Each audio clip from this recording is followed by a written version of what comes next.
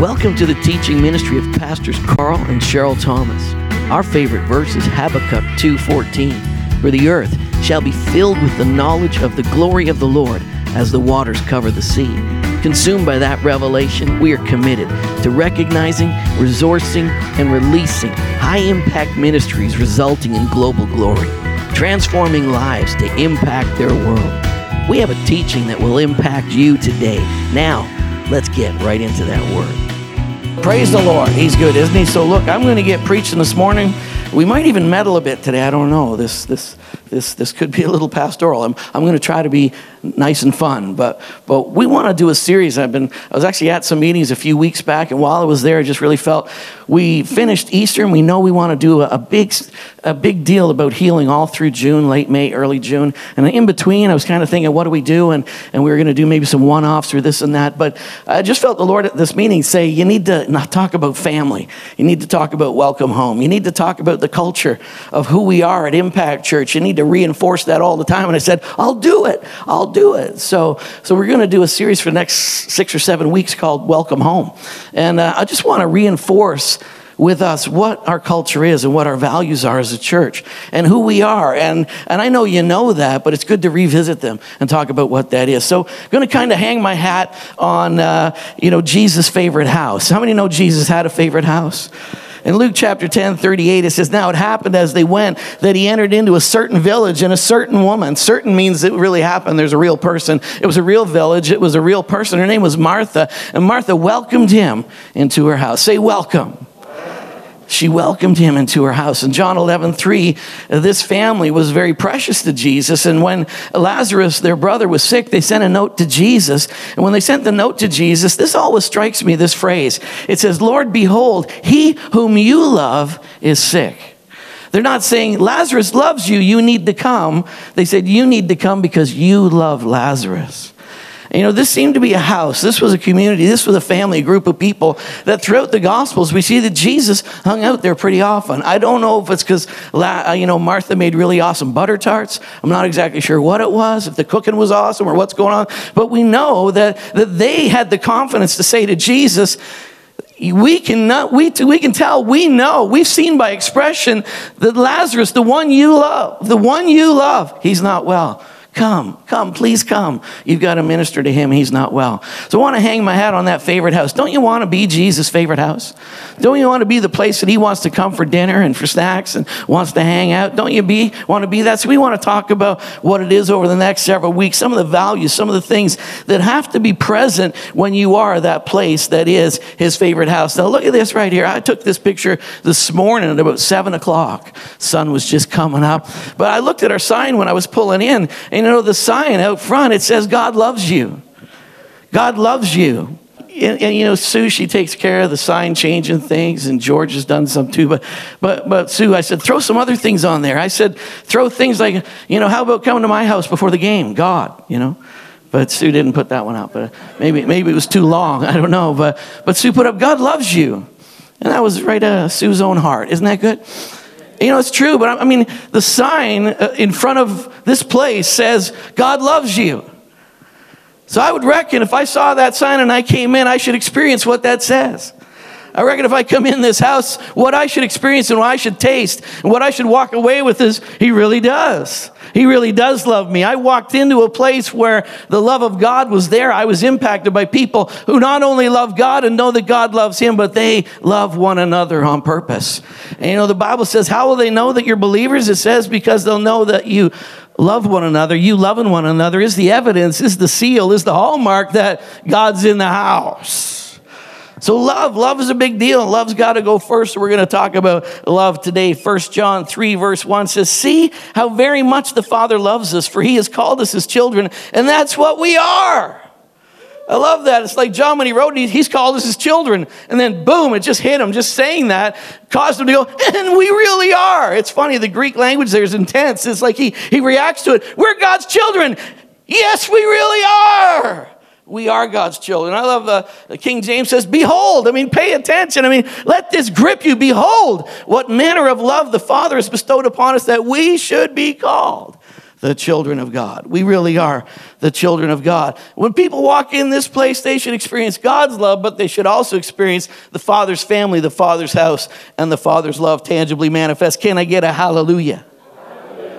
All right, John 13:34. A new commandment I give to you, that you love one another as I have loved you, that you also love one another. Say new. It's a new commandment. Jesus said, I got a new covenant. The old covenant is fulfilled. So I got a new covenant, and the new covenant just has this one command. It's got commissions, but it's also got one command. Here's the command. I command you that you love one another as I have loved you.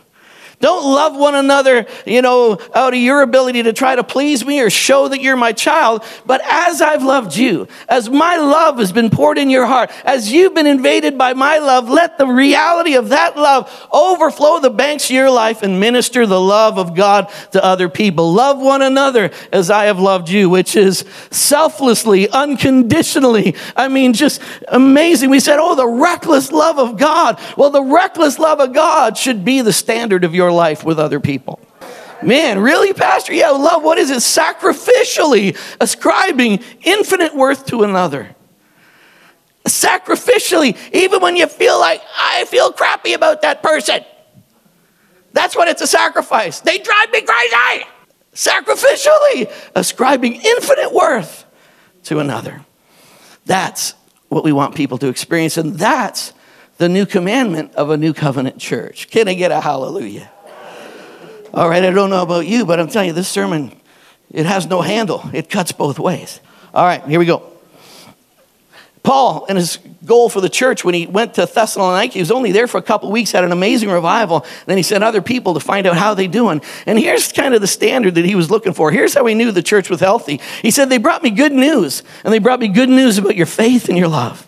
Because you've believed on the Lord Jesus Christ, and you're manifesting the realization, you're manifesting the hallmark of that belief, because your love for others is an evidence. 2 Thessalonians, he says, oh man, I'm so excited about you guys because your faith is growing exceedingly, and the love of every one of you, all your love, the love of every one of you, all abounds toward each other. Your love of all abounds. So here he is. It's a faith that's exceedingly growing, but it's a love that is expressing itself and abounding in its expression. So love is a big, big deal in the house of God. Amen. It's a big deal. I mean, there's orthodoxy. Now, we want to be orthodox. We want to get our beliefs right. But you can go to places where we argue about our beliefs because we're trying to get them right. And in arguing about our beliefs, we separate friendships. We separate relationships. And we'll push aside relationships because they don't believe the way I believe. We can't exalt what we believe over the people we're called to love. I question, do you really understand what you believe if you can't love the person in front of you? Your faith is growing exceedingly, and your love for all, it abounds. It abounds. All right, let me give you another picture, all right? Now, this is a guy, I don't know if you can see the sign, but it's a homeless fella with a sign standing, in a median. And yesterday, we left the house. We had to go pick up some flooring. And when we left, we came down Richmond. And at Richmond and Fanshawe, there was a guy, had his knapsack over a sign, and he was walking up through the traffic. And he had a sign. He was homeless. We drove by. I was like, it was terrible. I thought, I just want to go around the block and take a picture of the guy. But I thought that would be stupid, right? It'd be horrible. Because here's the guy. But I wanted to give you a picture today so you can Google a picture and find someone like that. And you go by people like that, you wonder why they're there. You wonder, what is it? What? Homeless. When we say welcome home, it's because I don't want you to be homeless. When we say welcome home, it's because we want you to be able to feel that you're accepted, you're loved, and you can be embraced in a place. But what puts a person in that situation where they don't have a home?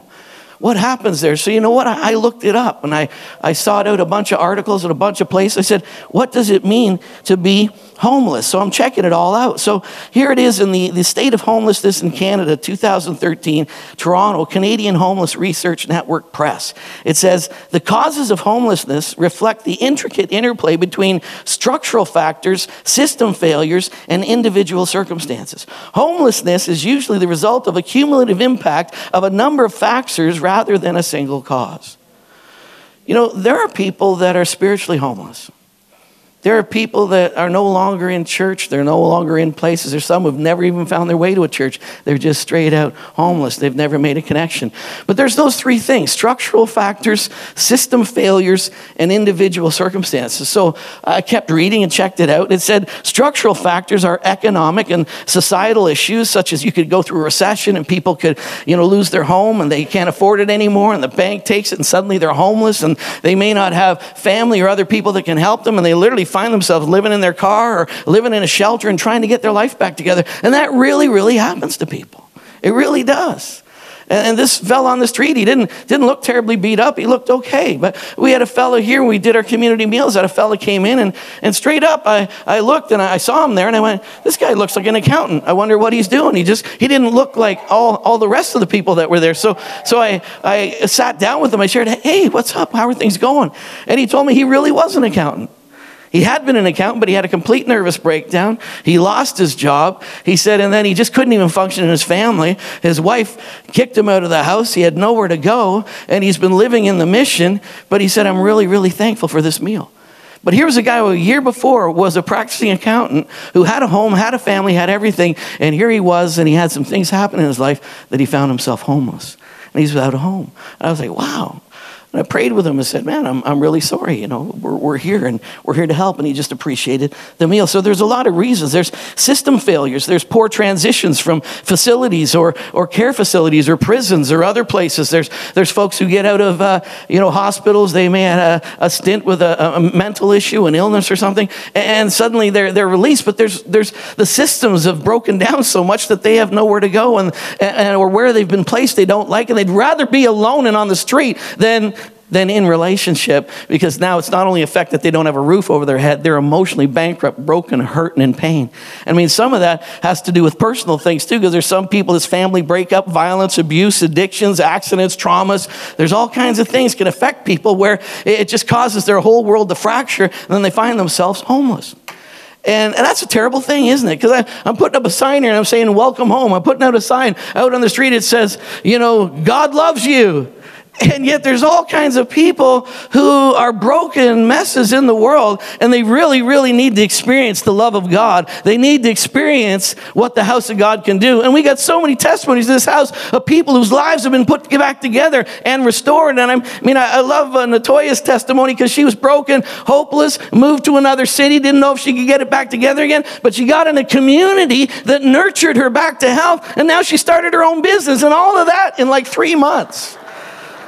It's amazing what can happen in a community of love. But you see, when people are homeless, when they're broken, when they can't seem to pull it together, or you get even spiritually homeless and you feel broken, people need to know, and they need to tangibly not experience what you believe. They got to feel the love of God really coming from people's hearts and lives. And so we really want to be a place where, and I want to be a person like that, not just a pastor, but I want to be a person who really knows how to manage that and manifest that. And at the start of the year, when we started with Ask, the whole aspect of Ask was I really got into contemplation and reflection and really honestly evaluating myself with outer standards and not my own grid of measuring things, but really challenged. Who are you, Karl? What are you doing? And as I felt that we need to be the family of God, we need to be authentic to who we are, and we need to minister to that to a culture. Can I get an amen? All right, I got to move on. Can I move on? I got to go. So I'm trying to dig a hole to bring you out of it and do that. So here we are. So Jesus talked about real life stuff too. I mean, here's Jesus. He talked about a prodigal. He said there was a kid who lived in a home, and he basically said, Dad, give me my inheritance, because you know what? I want to live it my life. I want to do it my way. I don't want to be under your roof anymore. He went and did his own thing. We know he wasted everything, and he found himself homeless. He found himself feeding pigs and even eating what the pigs were eating. And it says he finally thought to himself, even my dad's servants are better than this. So I'll go back to my dad and ask, could I be a slave? Could I serve in your house? But what he found out was, welcome home, son. What he found out was the Father loves you. He's always loved you. It doesn't matter a rip about what you've ever done or where you've been. I don't care what you smell like, where you've been, what you did. I just want you in my arms. I just want you in my world, and I've never stopped loving you for a minute. Fantastic story. It's the Good Samaritan. I mean, we got a guy who gets beat up and a trauma, a traffic accident that left him. He could have died right there. There he is out in the elements. He's homeless. He's broken. He's messed up. And Jesus says, that's your neighbor. That's the person you're supposed to love. And Jesus said the one who loved them was the Samaritan. People you hate. That guy showed up and he ministered to the needs of that person. And he really touched that person. He helped the person who had been attacked and in crisis. And he dealt with it. He talked about, he didn't talk about, but he went to the widow at Nain. Here's a widow. She's a widow in Nain whose only son is going to die. And Jesus showed up just in time to say, rise up, son, and gave the son back to the mother and restored hope to her world. We got to be a place. We are the body of Christ. We are the family of God. We are the church of God. And you know what? The love has to be not something we talk about as a belief. It has to be something that is in practice and that's really, really demonstrated. Can I get an amen? All the feelers in the house say, man, I'm feeling you. Okay, that's good. Thank you very much. All right. So 1 John 3:14-16, I'm going to read the whole thing. If we love our brothers and sisters who are believers, it proves that we have passed from death to life. But a person who has no love is still dead. Anyone who hates another brother or sister is really a murderer at heart. Oh my goodness. That's harsh. Is that not harsh? Why would you throw that language in the middle of a text about love? Oh my goodness, seems a bit extreme, does it not? Is it just me? How many read your Bible every word and interact with it? A murderer at heart. I'm like, wow. It says, and you know that murderers do not have eternal life within them. If you hate your brother or sister, you're a murderer at heart, and they do not have eternal life within them. We know what real love is because Jesus gave up his life for us. So we ought to give up our lives for our brothers and sisters. Oh, praise Jesus. Come on, let's do a course of Kumbaya. Kumbaya. Okay, good. That was good. All right, it's good. So I'm going to try and dig us out of a hole. I'm going to try and dig us out of this murderous situation that we're in, and we're going to get all the way to love, all right? All right, you going to track with me? We're going to get to love. But we got to deal with this. We got hate, we got murder, we got all this stuff, but we got to get us to the place of love. How many say, help me, Pastor, get me out of this hole you dug me? All right, here we go. Here it is. Let's go. Number one, hate precedes murder.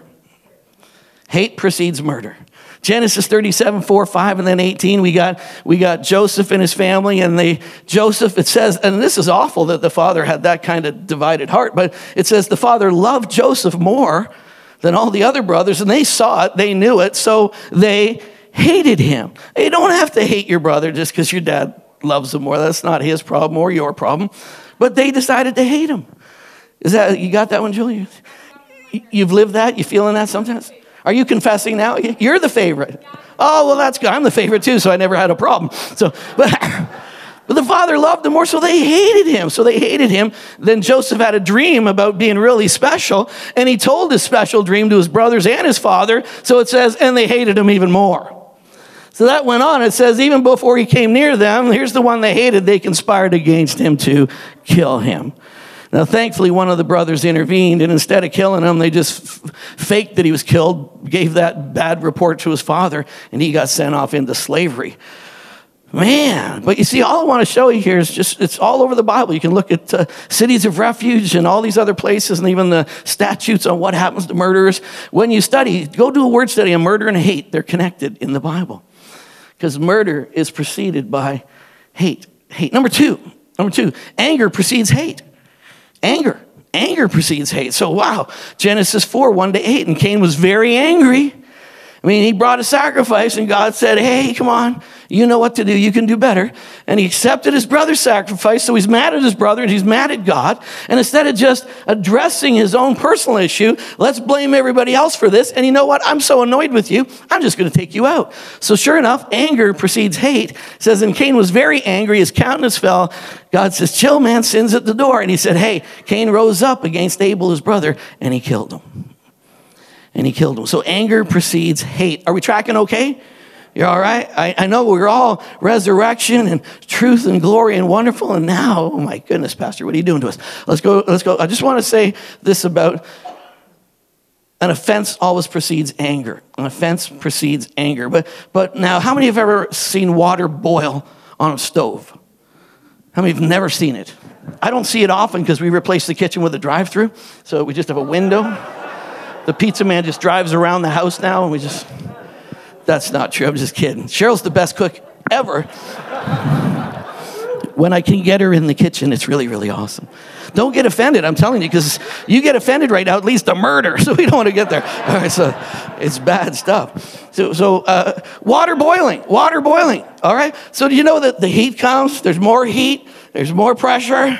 There's more pressure. There's more heat. There's more heat. It's more pressure. More going on. All of a sudden, isn't it amazing? It's 100 degrees Celsius. They decided that 100, when water boils, it's 100 degrees Celsius.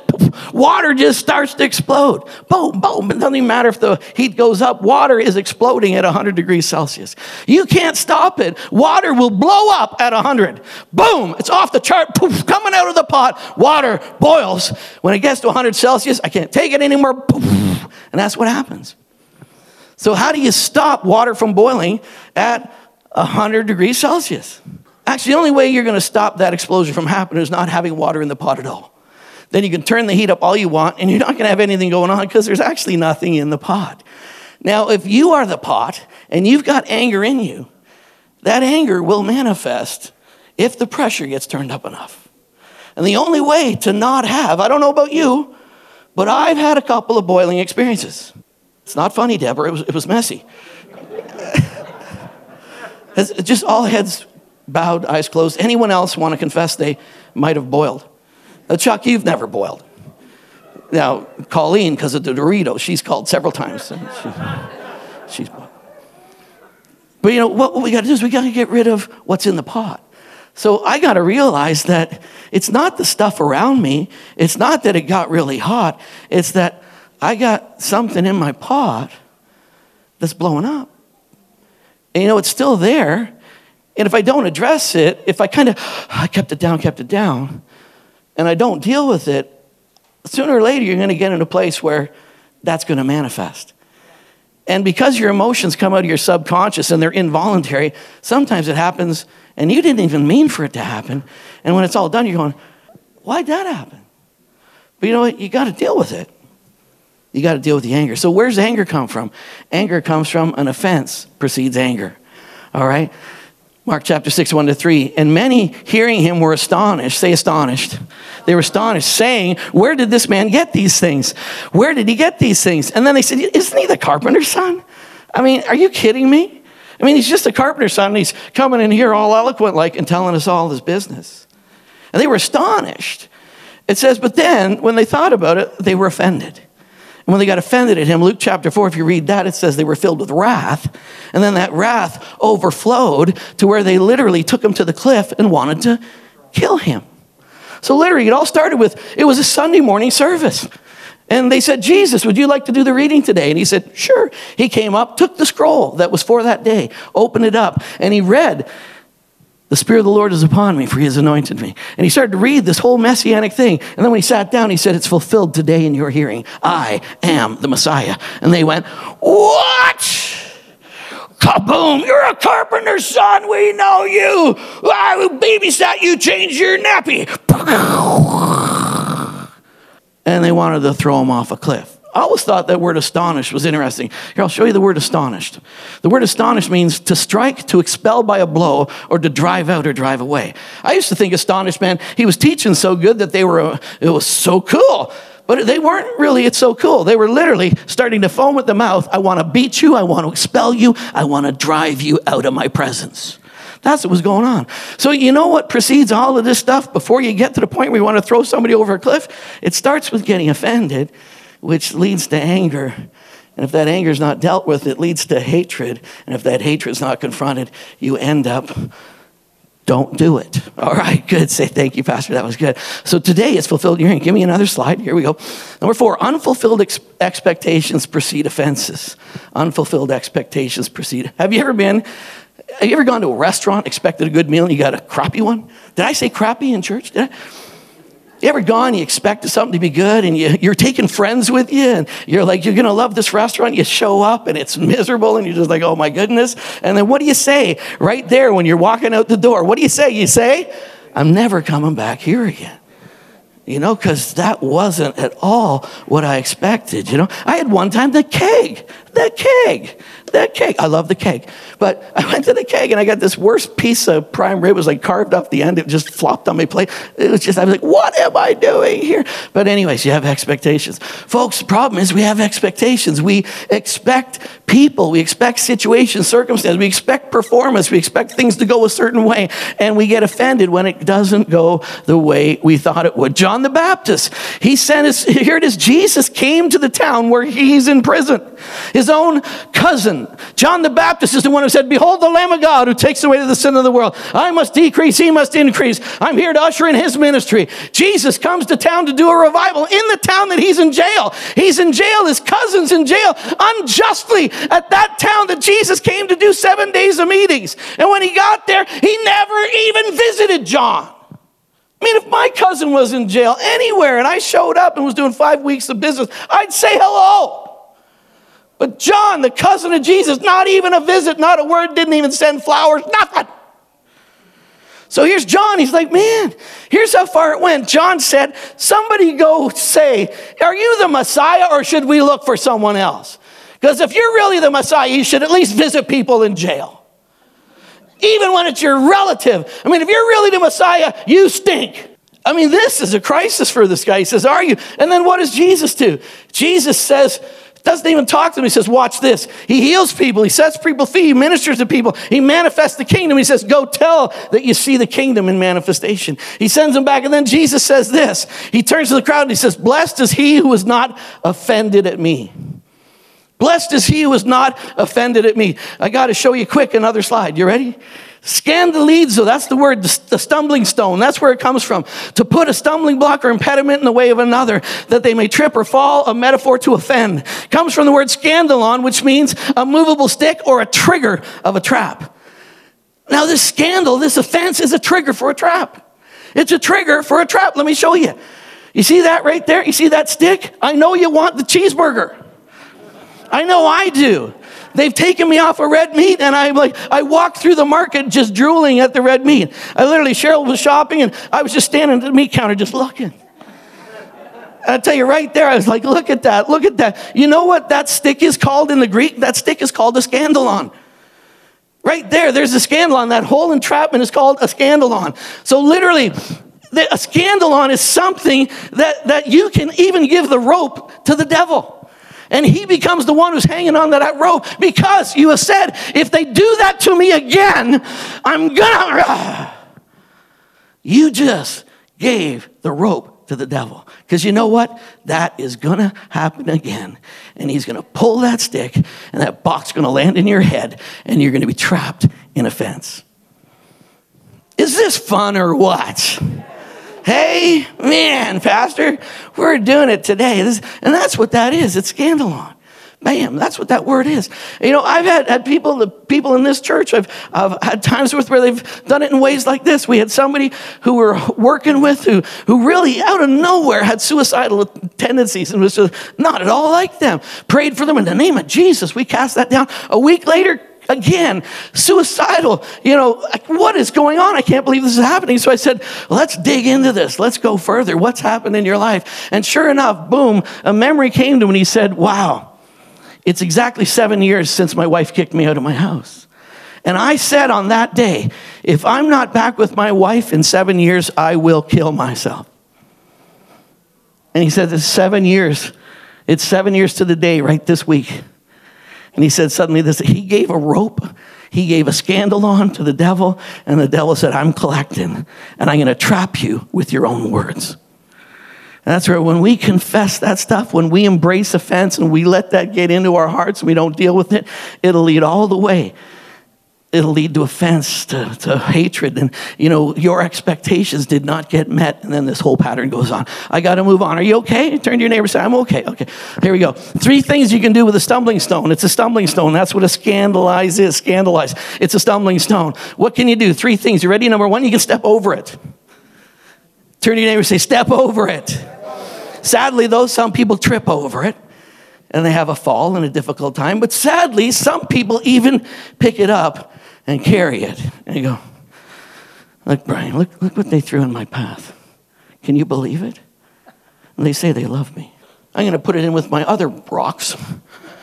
Step over it. Don't trip over it. And don't pick it up. Let it go. Let's go quickly. I got to finish this. Forgiveness precedes love. What? Forgiveness precedes love. Because love is where we want to go. But I say, love your enemies. Bless those who curse you. Do good to those who hate you. And pray for those who spitefully use you and persecute you. I mean, you can't do that. You can't do that. You can't love other people unless, first of all, you've forgiven them. And forgiveness precedes that love. You can't manifest the love of God flowing through your heart if there's a wall there of, you are my enemy. I am ticked off with you. If you won't let go of the rock, you can't operate in love. What do we want this church to be? We want it to be real, genuine, loving church, right? Amen. Not kumbaya and then knives in the back, but the real deal, folks. Wow, Pastor, this is... Okay, now go ahead. Genesis 25. This is Esau. Remember Esau and Jacob? And Jacob, he took Esau's birthright. I mean, really, Esau gave it away, but Esau was ticked off with it. But here's what he said. After I've mourned for my father, I'm going to kill my brother Jacob. He made that declaration. I'm going to kill him. And he laid it out there, but sure enough, here's Jacob. He's coming back. His name is now Israel. He's coming into his destiny, but there's this unresolved issue with his brother. And as he comes back, crossing the river into his destiny, he's going, oh no, my brother is coming with 400 men. Last time I saw him, he said he wants to kill me. So, I mean, Jacob went through all kinds of crazy stuff right there because he's so terrified. Fear makes you do crazy things. But he's trying to deal with it. Then he sees his brother, and then it says his brother ran to meet him. I'm sure Jacob's like, oh. And when his brother got there, he fell on him. He threw his arms around his neck. He kissed him, and they both wept. Why was Esau able to do that? Quite clearly, that rage and that hurt and that pain that he had, it's gone. I've forgiven you. It's gone. I've forgiven you. And then there's Jacob going, I wish you would have sent me an email because I'm telling you, I've gone through a lot of trouble the last couple of days. I might have got an ulcer. I don't know. But sometimes we're worried about things that aren't even real. They don't even exist. But Esau ran to meet him, and he fell on his neck. I've told you the story before about my brothers when I got let out of jail, and they weren't there to pick me up. But I walked to my brother's house. I saw both their cars in the driveway. It was early in the morning. And, my brothers were mad at me because I was selfish, and I was wrecking our world, and my mom's in the hospital with high blood pressure. And I just said, all of you leave me alone. Let me do what I want to do. Stop it. And I thought, this is it. So we would fight. That's what we would do. We would fight. And it was physical, and it was unpleasant. So I thought, I'm tired, so I'm just going to go in the kitchen. We're going to dance, and I don't care what happens. Then I'm going to sleep. So I walked in the kitchen. I said, let's do this. And they both turned around. They walked over. They grabbed me. They hugged me and began to cry profusely.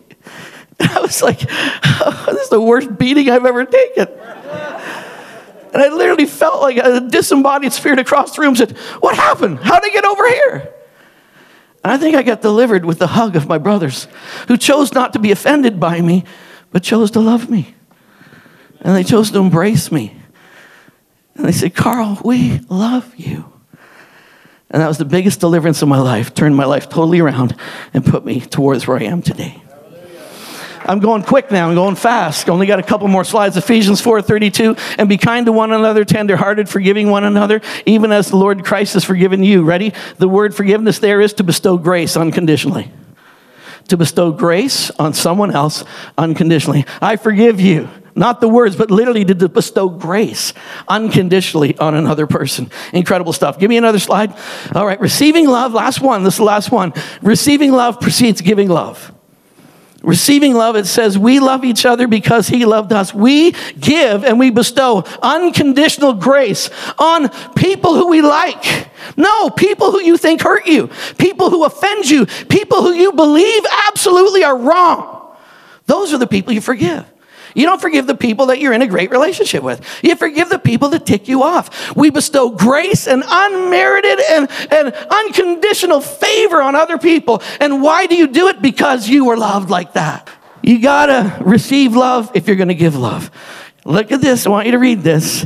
If you feel like you have to earn forgiveness from God, you'll expect other people to earn forgiveness from you. Let me read it again. If you feel like you have to earn forgiveness from God, you'll make other people earn forgiveness from you.